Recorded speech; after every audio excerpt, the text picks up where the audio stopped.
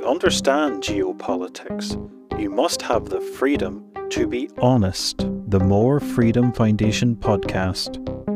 How are you, Rob? Honestly, Rory, I'm a little pissed off. I'm not gonna lie. We've had this anniversary in the United States. Well, it's even ridiculous to call it in the United States, and I'm sure even my reaction is a little solipsistic. 20 years ago, the United States decided to destroy a country in the Middle East, and we've really just been dealing with it quite disgracefully. Because of this 20-year anniversary, which should be probably only recorded with profuse apologies and reparations to the country of Iraq, we're basically allowing a lot of the main figures in this choice to destroy Iraq to sort of publish justifications of themselves. Most egregiously, Paul Bremer, the guy who ran Iraq as a imperial viceroy, a sort of potentate for the first year after the invasion, was allowed to justify himself in a national periodical. The guy should be in jail. That's, of course, too much to ask, but I didn't think it was too much to ask that these people at least not be given a platform to defend themselves. But no, some of it is, now I supported the Iraq War, but I was 23, and I was not in a position of power. There are sort of two tacks that folks take.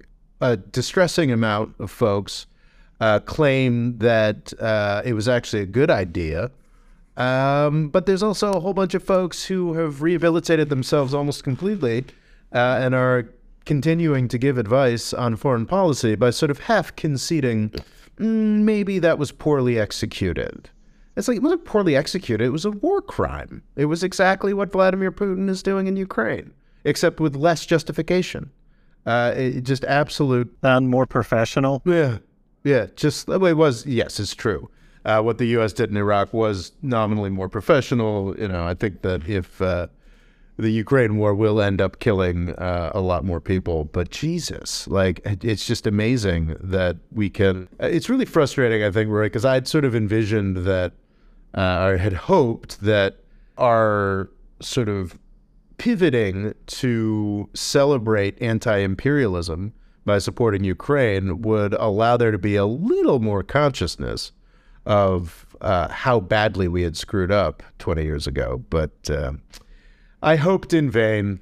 Has there been any sort of help for the, actual soldiers that were involved in this? I know you recently did a video with Task and Purpose and you've been chatting away. The likes of him who are actually involved and affected by it, has there been much help for them at this 20 anniversary mark? Well, the VA is a tremendously complicated, it's a Veterans Authority, right? In the United States, veterans are supposedly covered for healthcare. That might not sound extraordinary to anybody else in the world, but that's actually, in the U.S. context, extraordinary privilege.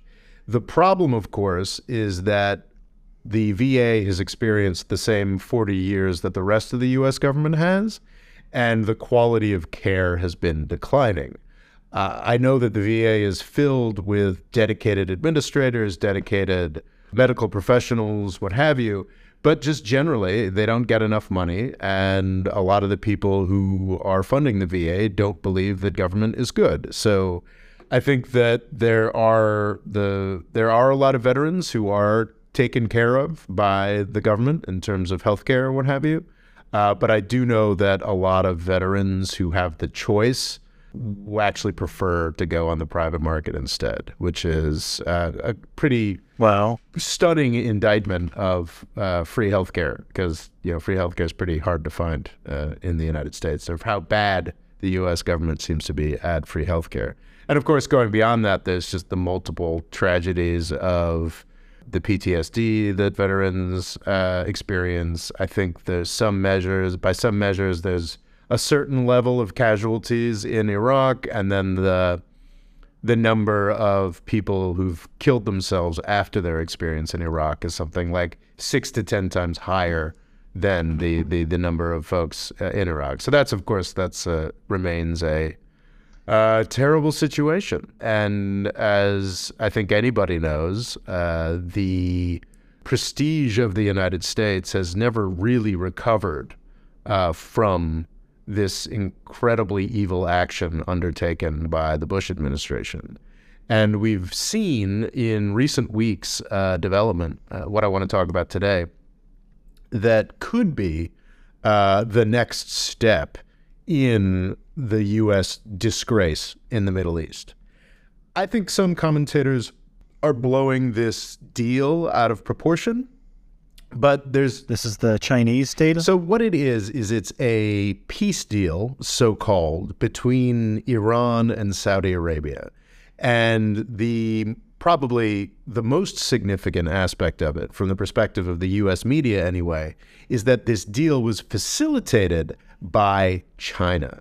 There was actually a meeting, I believe, between the Iranian and Saudi foreign ministers in Beijing that announced this deal. It's a pretty huge slap in the face to the United States when you consider just how committed the United States has been and remains to the region. Now, I'm not saying this is a bad thing. I think it's a phenomenal thing, actually. One of my greatest concerns for the Middle East. For the Middle East and for the United States. The only people who are embarrassed here are the Washington, D.C. fools who believe that people outside of the United States respect them rather than fear them. It's mostly fear. And it's interesting seeing three countries sort of, to some degree, stand up to the United States this way. But I do think it's really blown out of proportion. I don't think it is as significant as certainly as the Chinese want to sell it or as the Saudis want to sell it as being. But it is significant. And I think we'll play with that over the course of this episode and sort of tease that out. Do you think China will be giving a lot more investment into Saudi Arabia in the hopes to, secure oil? Not really. I don't. I think that China has made a number of investments in the Middle East, is interested in making more investments, but because the Middle East is more important to China because it does literally border it. So a happier, healthier, more prosperous Middle East is good news for China, would it not? I mean, there's still thousands of miles. There's the small matter of India in between. Well, they border Afghanistan. Well, Afghanistan's not really the Middle East, though. That's certainly a line that's been okay. I'd say that's a line that's been blurred in world media and has been blurred in certainly in U.S. military practice. It is kind of funny. I've talked on this podcast before about CENTCOM that includes all of Central Asia and the Middle East. And yes, Afghanistan does border on China. You're totally right about that. But I don't think anybody before 2001 would call Afghanistan part of the Middle East. It's funny, I refer to Afghanistan as the Middle East as well in some circumstances as like part of shorthand. But I mean, there's a lot, like between Saudi Arabia and China, there is all of Iran, all of Pakistan. That's a lot of territory, a lot of territory. But China is much more dependent on the Middle East than the United States is. That's for sure. The United States, to the extent that it has a strategic interest in the Middle East anymore related to oil, it's to control the oil that goes to China. So it does make a lot of sense for China to get more involved in the Middle East.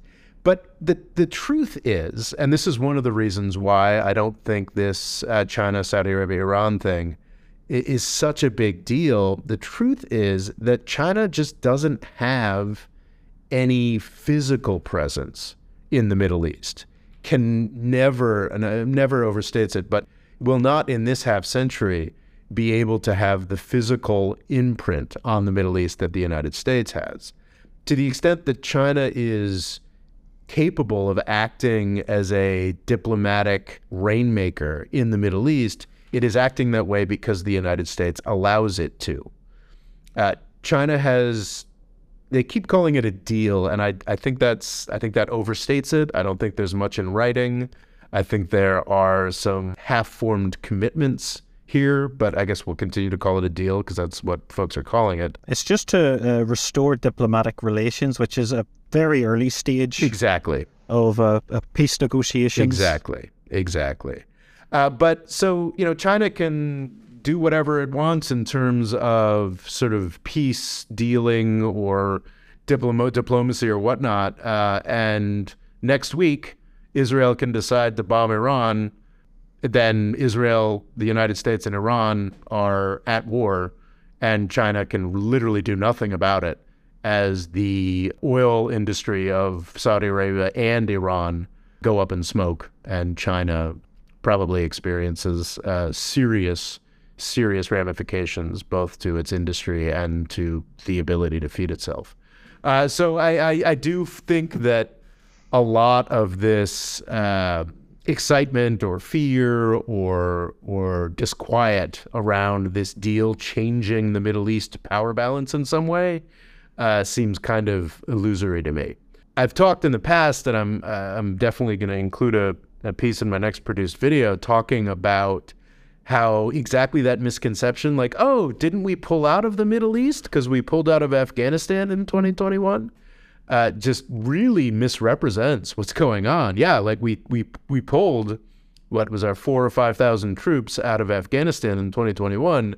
We've still got 10,000 plus troops in Kuwait, 10,000 plus troops in Bahrain, 10,000 plus troops in, I think we're under 10,000 now in Qatar, and numbers of troops in Jordan, Saudi Arabia, smaller numbers in Jordan, Saudi Arabia, the United Arab Emirates, other places. So we've got 10 times more troops than we had in Afghanistan, just in the little crappy Gulf kingdoms in between Saudi Arabia and Iran. This idea that we've physically withdrawn from the Middle East is, I think, something that the Pentagon is perfectly happy to have people believe, because it means people pay less attention to how overcommitted and how much money we're continue to spend there. So yeah, I think on that level, the deal, supposedly, this idea that China is somehow supplanting the United States in the Middle East, it just doesn't accord with physical reality. But diplomacy is not about physical reality. Diplomacy is about perceptions. And I do think that this is unquestionably a real diplomatic perception win for China. Absolutely, a real perception win for China. So yeah, because I think it was Friday, March 10th. Yeah, China got to announce a deal between Iran and Saudi Arabia that both governments agreed was brought about with the help of China. I think we should maybe talk about like what this means, why this is great for the United States. One of my huge concerns is that the United States is perpetually on the cusp of a wider war with Iran. This is a war that would be another $1 trillion nightmare. It wouldn't be fought in Iran. I don't think the United States has the financial wherewithal to attempt to do anything like that again. But it would be fought at incredible cost in human life and destruction in the incredibly put upon countries of Iraq and Syria once again, with nightmarish humanitarian costs. And it would, even without the absurd troop commitments that we saw in Iraq and in Afghanistan, would cost the United States another $1 trillion. And probably... So would there be a lot of airstrikes from Saudi Arabia? Would that be how you envision this war panning out? It's funny, folks just sort of forget this, but 20 years ago, a lot of the bombing of Afghanistan happened by planes that, was carried out by planes that launched from Kansas, like in the United States. Like the aircraft carriers are not useful in a real conflict. I think it's common knowledge that if there's war in the Pacific, war over Taiwan, the first thing every aircraft carrier will do is get to the other side of the world as fast as possible, because they're not credible warfighting machines against peer competitors. And I think there's a serious suspicion that the Iranians would also be on that level of the ability to sink aircraft carriers, because they're just really big things that are easy to sink. The last time aircraft carriers were useful in a fight was during World War II, when like Hitler had rockets that could maybe hit London, could maybe hit a large city. Well, they did come in handy in the Falklands. Well, no, that's what I'm saying, is that the last time, well, of course, they came in handy in the Falklands, like against the Argentinians, you know, who had like 2 French missiles. That is not... But the French had sort of not fully finished, so a lot of them didn't work. This is not... the Iranians have already demonstrated capabilities far beyond the Argentinians and the Falklands. Aircraft carriers are good for the kinds of wars that the U.S. has been fighting since World War II, wars where the United States has every advantage in money, you know, essentially the modern equivalent of conquistador battles against the indigenous, is the kinds of wars that aircraft carriers are used. Ones where they don't have airplanes. Yeah, it's essentially wars where the other side is at a complete... air supremacy. Where the other side is operating in a different century of military capability. And so aircraft carriers, that was a long tangent, because I hate aircraft carriers. But United States could bomb every military installation in Iran, every plausible nuclear site in Iran from Diego Garcia, which is in the Indian Ocean. I think they could probably do it with a lot of platforms without even much aerial refueling. They could do it from Germany. They could do it from lots of places. There won't be folks, many U.S. folks firing missiles from Saudi Arabia, but Saudi Arabia would just be entirely obliterated regardless. The Strait of Hormuz would not be functioning. It would just be a catastrophic, horrific thing. Israel and the United States are perpetually on the cusp of launching this war. Iran has been acting with heroic restraint in the face of widespread civilian-focused terrorism from the United States and Israel over the course of decades. They could launch this at any time. But Saudi Arabia, because they purchase so many weapons, because Israel has investment in this concept of the Abraham Accords, has put a lot of time and money into cultivating Saudi Arabia's elite, it does actually matter what Saudi Arabia's position on these things are. I'm not implying that like Saudi Arabia is going to stop Israel from starting this war if Israel decides they need to do it. But it is a consideration. It is a consideration for the Israeli and U.S. elites that really want this $1 trillion war with Iran. It is a consideration that does slow them down. So I think this is a service that the Saudis, the Iranians, and the Chinese have provided to the world if it slows down the march to war, the march to a U.S.-Iranian war. So it's definitely a good thing, and it's great for the American people. It means fewer traumatized U.S. veterans. It means at least a delay to our next $1 trillion Middle Eastern war. So that aspect, there's nothing to do here but celebrate, and I think it's a great thing. Is there any way to prevent America wanting to start these wars, or is it just sadly an inevitability with America? I think seriously cutting the defense budget would be a good idea. I'm always reminded once I think the Army basically says, don't give us X amount of money for tanks. We don't need any. We're not in a big war. Don't give us any money for tanks. And Obama gives them money for tanks, because nobody wants to be the guy that's not giving the military money, especially I think if you're a Democrat, because it's such an attacking point for the Republicans. So they do seem to be stuck in this, constantly giving them more and more and more and never backing down. Well, and it's also just flat out corruption. So exactly what you point to there is that's the rhetorical strategy. To always be, I've got to defend the homeland, defend the country. How dare you not be adequately defensive? But it's straightforward corruption. Nikki Haley spent 2 or 3 years not in politics she was the governor of one of the Carolinas, became Trump's U.S. ambassador, went and got her first real job as a non-politician in a decade or two. It was exclusively for a defense contractor. She spent 2 or 3 years being massively, massively overpaid, bribed by a defense contractor, and now she's running for president. That's going to be her only high-paid job in her life that wasn't for the government, is going to be for a defense contractor. Which is as close to the government as you can get. Exactly. Like, I call that corruption. I think that's, they've bought, and she knew exactly what she was doing when she went to the United Nations. She didn't follow Trump's America First policy. She didn't follow like the sort of skepticism of the past 20 years of foreign policy mismanagement that Trump alluded to in his best moments. No, she just did straight up George W. Bush, Democrat. We've got to pressure Iran. We need to build missiles to face China. I mean, it's really gross. And it has something to do with sort of the hands-off approach to the rest of the U.S. economy over the past 40 years. Politicians have gotten used to the idea that they can't do anything about most of the economy, but by its very nature, defense spending is directly related to the government and always will be. So that's where they do their corruption. It's quite grim. There's a number of things that we could work on breaking there, because it's not just the politicians.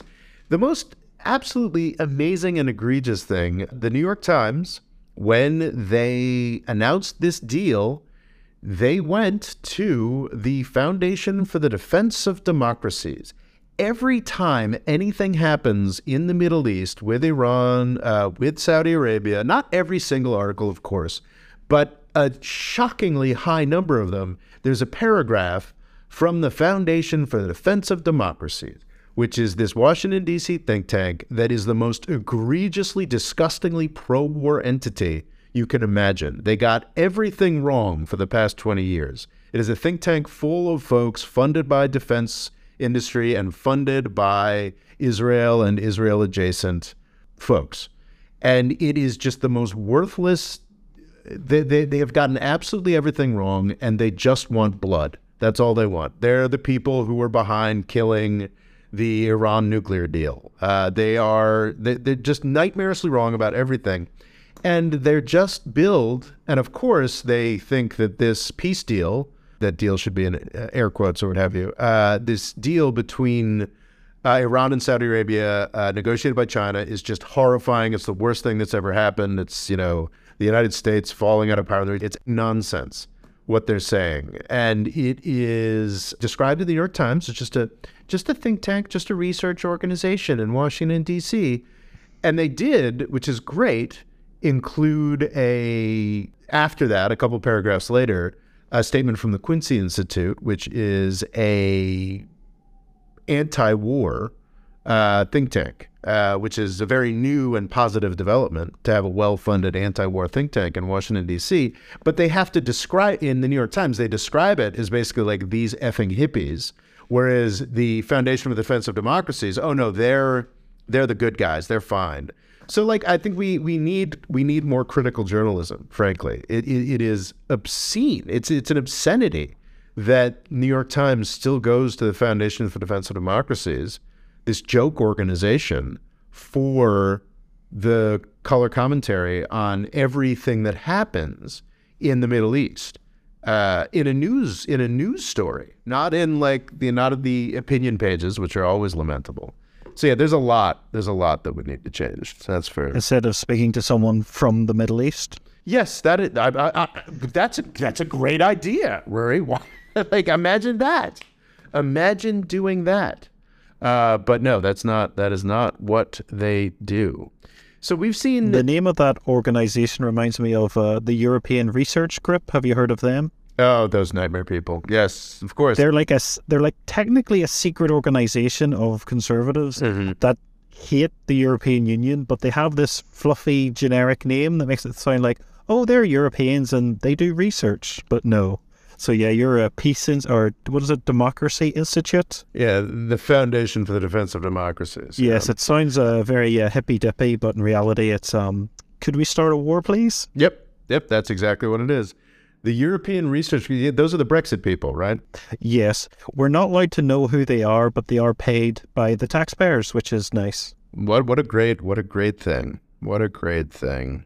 So there's so far, well, I think I do want to talk, okay, so I'm skeptical. So I think I've established, I think this is a great thing that China and Iran and Saudi Arabia have done. It should be celebrated. It should be encouraged.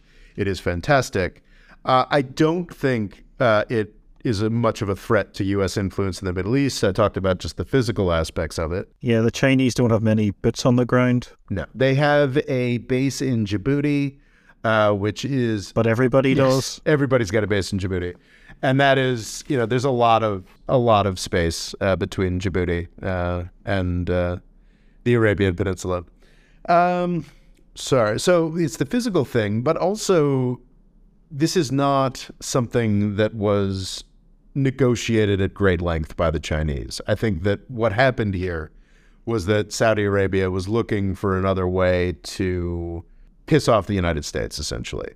Looking for a way to sort of poke their patron in the eye. Saudi Arabia is incensed because, I think I talked about this in a recent episode, they are incensed because the United States refused to help them conquer Yemen. Refused after 6 years, to be clear, of 6 years of backing their attempt to conquer Yemen. Finally, under Joe Biden, the U.S. government has stopped backing them entirely. And when the Houthis attained the capability to bomb Saudi Arabia regularly, the Biden administration said, you know what? You're on your own. We're not going to use a lot of U.S. resources to defend you from the country you've been bombing for 7 years. So that's where a lot of the tension, that's something else I'd like to put in quotes, tension between the United States and Saudi Arabia comes from. It's just a fact that compared to the behavior of the Obama and Trump administrations, the Biden administration has largely abandoned Saudi Arabia in the particulars of their invasion of Yemen. And that's the reason why this invasion of Yemen is ending. That's the reason why the entire past year of Yemen has experienced the most peaceful year since 2014. So this... And that annoys Saudi Arabia? That really annoys Saudi Arabia, and that's why they want to bring China in to embarrass the United States. There's not a lot of real there. The idea that China somehow started this process or made these peace overtures happen, I don't think that's entirely accurate. Maybe they did provide the valuable last-minute push to get this over the edge, and that should be celebrated for sure. Maybe that's something that actually did happen, but this has been a process that has been ongoing since a particular day during the Trump administration, since September 14th, 2019. It was on that day that the Houthis from Yemen, supposedly, I used to push against this, but it's pretty clear, with direct support from Iran, knocked off 50% of Saudi Arabia's oil production in a single day. They were able to quickly get it back up, but the fact... That'll get you out of bed. Yeah, they were able to put it back, but since that attack in 2019, the Saudis have been talking with Iran through intermediaries, trying to find a way to sort of make things happen. You know what? Maybe the Chinese did finally provide that final push that made things possible in a new way, but that's not really at all guaranteed. As you alluded to earlier, the main thing that has been produced here, and it is a real thing. It is a real thing if it happens. The Iranian and Saudi governments have not had diplomatic representation in each other's countries. Their embassies have been closed since 2016. This happened because the Iranians attacked an embassy, a Saudi embassy in Tehran. This is something they tend to do. Of course, they did that because of a mass execution of the Shia minority that Saudi Arabia undertook. Not to excuse embassy invasions. No civilized country should ever do that. But Saudi Arabia was also doing some very, very uncivilized things. Were these native Saudi Arabians, or were these from Iran? Native Saudi Arabians. I don't know to what extent they are given... So a bit of ethnic cleansing? Yes, absolutely. And I think fairly described as such. So it was 47 people, I believe, were executed, including a spiritual leader of that Shia population in Saudi Arabia.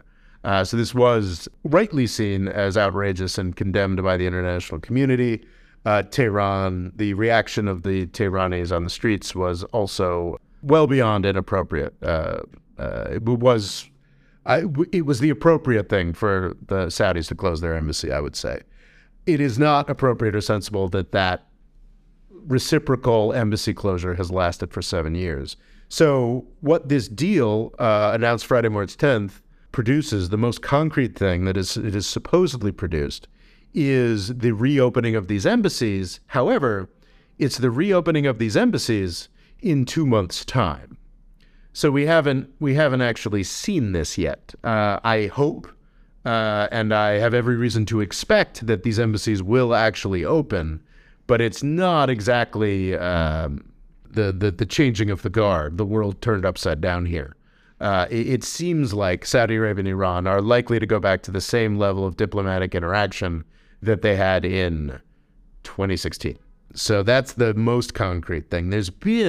So they're still not best friends, but things are getting better than them being mortal enemies. Which is great. And as the Saudis have lost in Yemen, as the situation has changed across the region. The Saudis have lost in Yemen. The Saudis have pretty much given up in Syria. The Saudis are still angry about how badly the Iranians have beaten them in Lebanon. But it seems like the Saudis, or MBS specifically, is sort of moving beyond his heroically overactive, I say heroic in a bad sense, heroically overactive phase of his initial time in power. It seems like he's willing to make his peace with Iran, not because the Chinese convinced him or that, the other thing, but because he now has woken up to the fact that if this war, and to be clear, with all the nastiness that's going on in Israel right now, war between Israel, the U.S., and Iran becomes much more likely because the Israeli government wants a distraction. As he sees that development, he becomes more and more concerned and more aware that if this war happens, Saudi Arabia loses its entire capacity to produce and sell oil. Yeah, and I mean, that's another thing. Like, you think it was bad when the supplies of Russian oil and gas were somewhat disrupted during the Russia-Ukraine war? You think that's been bad for the world in general? Imagine the entire Middle East shutting down. That's what a U.S.-Iran war would be like. And that's why MBS, Saudi Arabia, have been working towards a accommodation with Iran for like 4 years now. The Chinese have jumped in here to put their name on it. And more power to them. That's great. Anything that makes war in that region less likely is a positive win for humanity. Is there anything China would have done to create this to happen? Because it seems like these Iran and Saudi Arabia wanted to start up relations again. I think that China has been looking for a way to look like a good actor for a while now. I've talked many times about how Donald Trump was their biggest opportunity since Pearl Harbor, and they screwed it up entirely. Their wolf warrior diplomacy was, instead of reacting to Trump by telling the world that, oh, you know what, we're the adults, you can trust us to keep the world system running while America goes crazy. Instead, they decided to out-Trump Trump with wolf warrior diplomacy or what have you. And it was just a tremendous screw-up. Xi Jinping, over the past 3 to 6 months, has been on something of a charm offensive. I think he's begun to realize laterally just how much damage was done. In fact, he tried to build bridges with the United States itself. The great tragedy of the balloon fervor was that Anthony Blinken was supposed to be meeting with Xi Jinping that weekend, which I hate to be conspiratorially minded, but there are a lot of pathways I could have seen for someone in the Chinese government or the U.S. government to sabotage that meeting. And that's certainly what happened. That meeting didn't happen. But Xi Jinping has been looking for ways to look like the peaceful alternative to the United States, just going around the world solving problems. And he has visited in recent, this actually puts a different spin on two visits that I had mocked somewhat in recent months. In just the past couple weeks, I believe, not more than a month and a half ago, Ibrahim Raisi, the Iranian president, visited China, visited Xi Jinping in China. And was it a month or two back? Xi Jinping went himself to Saudi Arabia and actually got the very similar treatment to the famous treatment that Donald Trump got when Saudi Arabia was his first visit as president, and he touched the orb with Sisi and all that. Oh yes, I remember that photo. Oh yeah, it was quite a thing. And Xi Jinping got a very budget version of that trip, and this does seem like a culmination of that. So, I mean, it's just old-fashioned shuttle diplomacy. Go to places as a more powerful country and let them know that you care and you would like something to happen and you'd be willing to sweeten the deal in ways that are easy for you. This is the kind of thing that I really wish the United States did more of. There's a great article in Foreign Policy, came out in the past couple days. Well, I guess it'll be a week back. This will broadcast a week after we record it. A great article by Stephen Walt talking about, I think it goes a little too far. It makes the whole deal look like more of a thing than I think it is. But I think he makes some really good points about how this is just basic, good, solid diplomacy. Every president, Trump a little less so, still talks about democracy versus authoritarianism, or how the U.S. is making the world freer and better and safer. Maybe that flies in Europe, especially over the past year, but it really doesn't fly anywhere else in the world. And it's Stephen Wald makes the good point that China is setting itself up here as the big country that solves problems, rather than the United States, which is the big country that goes around and screws things up. But a lot of complaints I've seen thrown at China, when you look at it, it's just China's putting in the legwork in these organizations, which places like Britain, France, America, were just used to being top dog and unchallenged. And it reminds me also of the Belt and Road. If you just look at China as a country investing in other parts of the world, quite often they're not even the biggest investor. They're sort of middle of the road, but yet when China do these things, it's like the end of the world. Yeah. But it also is a cross between, Western complacency. No question. And just good old fear-mongering. Yeah, and the United States has just done so much to brutalize Iran and make it a brutal place over the past 40 years that it's unimaginable that we could come into the Middle East and say, hey, we'd like everybody to be friends. And that's definitely a trick we've missed. That's a real shame and a real sadness. And yes, Stephen Wald is exactly right. We have something to learn from China here. We'll know that Washington, D.C. is serious, and there's actually a serious competition between the United States and China, like a real Cold War. We'll know that when Washington, D.C. is finally willing to give up its vendetta against Iran. Until that point, it's all just cosplay nonsense. Yeah. Because there's no reason for us to care about Iran. The only real purpose that this serves is to give Israel a plausible enemy that they can use to justify brutalizing the Palestinians. That's the only functional political thing that it does. And the political economy reason that we're still behind this, and the political economy reason that we allow Israel to have such a distasteful organization for its politics and political choices, is because we just need an enemy to help us sell weapons. And we don't even need that anymore. We've got Vladimir Putin forever now. I mean, we've got Russia for decades. You're always looking to your next hustle. Yeah. Because I know, well, I guess there's also, I know this sounds horrible, but it's, the war in Ukraine could end tomorrow. And I'm sure these people that make a lot of money out of American weapons exports are like, we need something that we can rely on.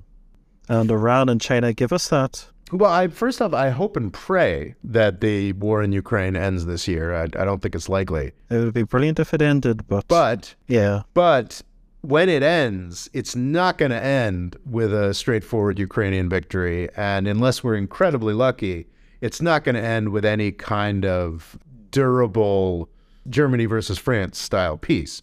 No, it's going to end with a South Korea type situation. And it's going to end with half dozen to a dozen of the richest countries on the planet dedicating 2 to 3% of their GDP for the next half century to buying expensive weapons from the United States. So even if the war ends, unless it ends on these impossibly positive, unless, the space aliens show up next week and they're hostile and we all band together as a species or something like that. Old Ronald Reagan. Yeah, unless it's something like that, like the defense industry gravy train in Europe isn't going to end probably, honestly, in either of our lifetimes, Rory. So yeah, we don't really need Iran at all anymore. And nobody should take any U.S. politician talking about the threat from China at all seriously until we've given up on the Iran vendetta. I think that's a good point. So that'll be a great sign that China has, crossed the Rubicon. Essentially, that's true. China will will know that China is a serious world competitor when the United States gives up its Iran vendetta. I think that's there's a tweet right there. So good terms with Iran is a symbol of bad terms with China? Not necessarily bad terms, just that that's when you know the competition has actually started. It's actually real? Yeah, that's when you know the competition is actually real. I would say something similar with Russia, but that ship has sailed. Now Russia's just an appendage of China at this point, and that's not going to change. Yeah. On this deal, so supposedly in recent days there's been further aspects of this deal have come to light that would be very significant. I've been doing a lot of huge, if true, on aspects of this deal. Supposedly, and there are statements from both governments to back this up, supposedly there's going to be less subversion on both of their parts. This is a huge concession on the part of Saudi Arabia. I think that for sure there were some attempts by the Iranians to support Shia groups within Saudi Arabia, that's for sure. Saudi Arabia, along with Israel, but I think a huge chunk of it is Saudi Arabia, and it's the Saudis, so they pay more and overpay for everything. But the entire infrastructure of anti-Iran politics in the United States and in the world is funded massively by Saudi Arabia. We're talking about Washington, D.C. think tanks. We're talking about international networks of dissidents/refugees, some of which are really great organizations that deserve to be supported, but a lot of which are lunatics, the kinds of folks who fund multi-million-dollar campaigns against the Iran nuclear deal, against non-proliferation more generally. So if Saudi Arabia was really going to stop funding those organizations that are dedicated to the downfall of Iran, then actually you could actually see what we were just talking about. You could see Washington, D.C. beginning to shift its focus a little bit. There's still plenty of Israeli organizations and defense contractors in the United States that are really committed to war with Iran, but the Saudis pay for a lot of that stuff. So if it were true that the Saudis were going to stop funding international campaigns to overthrow the Iranian government, that would be a really, really, really big deal. I don't buy that at all. I don't buy that for 1 minute. Frankly, I don't see it. How long would it take to see something like that? It would take months. It would take months. It would be less than a year then. We'd start to notice these organizations winding, not attacking Iran as much. Well, I think you'd see it on Twitter first. I don't have to face this much, but my understanding is that if you're a pro-peace voice of any stature on social media, You get just constant harassment by bot networks and fake personalities. I think there was famously a personality that was entirely invented who would get interviewed, just a fake person who would get interviewed in... Like newspapers? Yeah, U.S. news media. Okay. To talk about how terrible the Iranians were. This is famously just one of the many. There's a lot of effort and time has gone into talking about Russian election interference or political influence in the United States. And it's probably unfair to say it was a small fraction. I mean, Russia today was a big investment, but it is certainly smaller than the amount of money and effort that Saudi Arabia has put into confronting Iran in U.S. media, politics, and social media.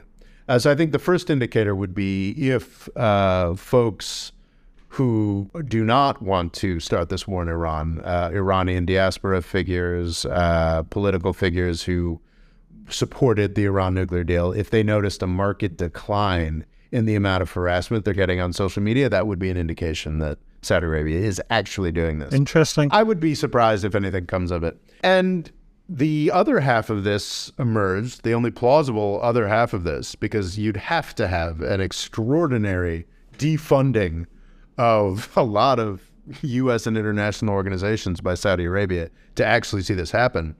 And there's very little that Iran does that would be comparable.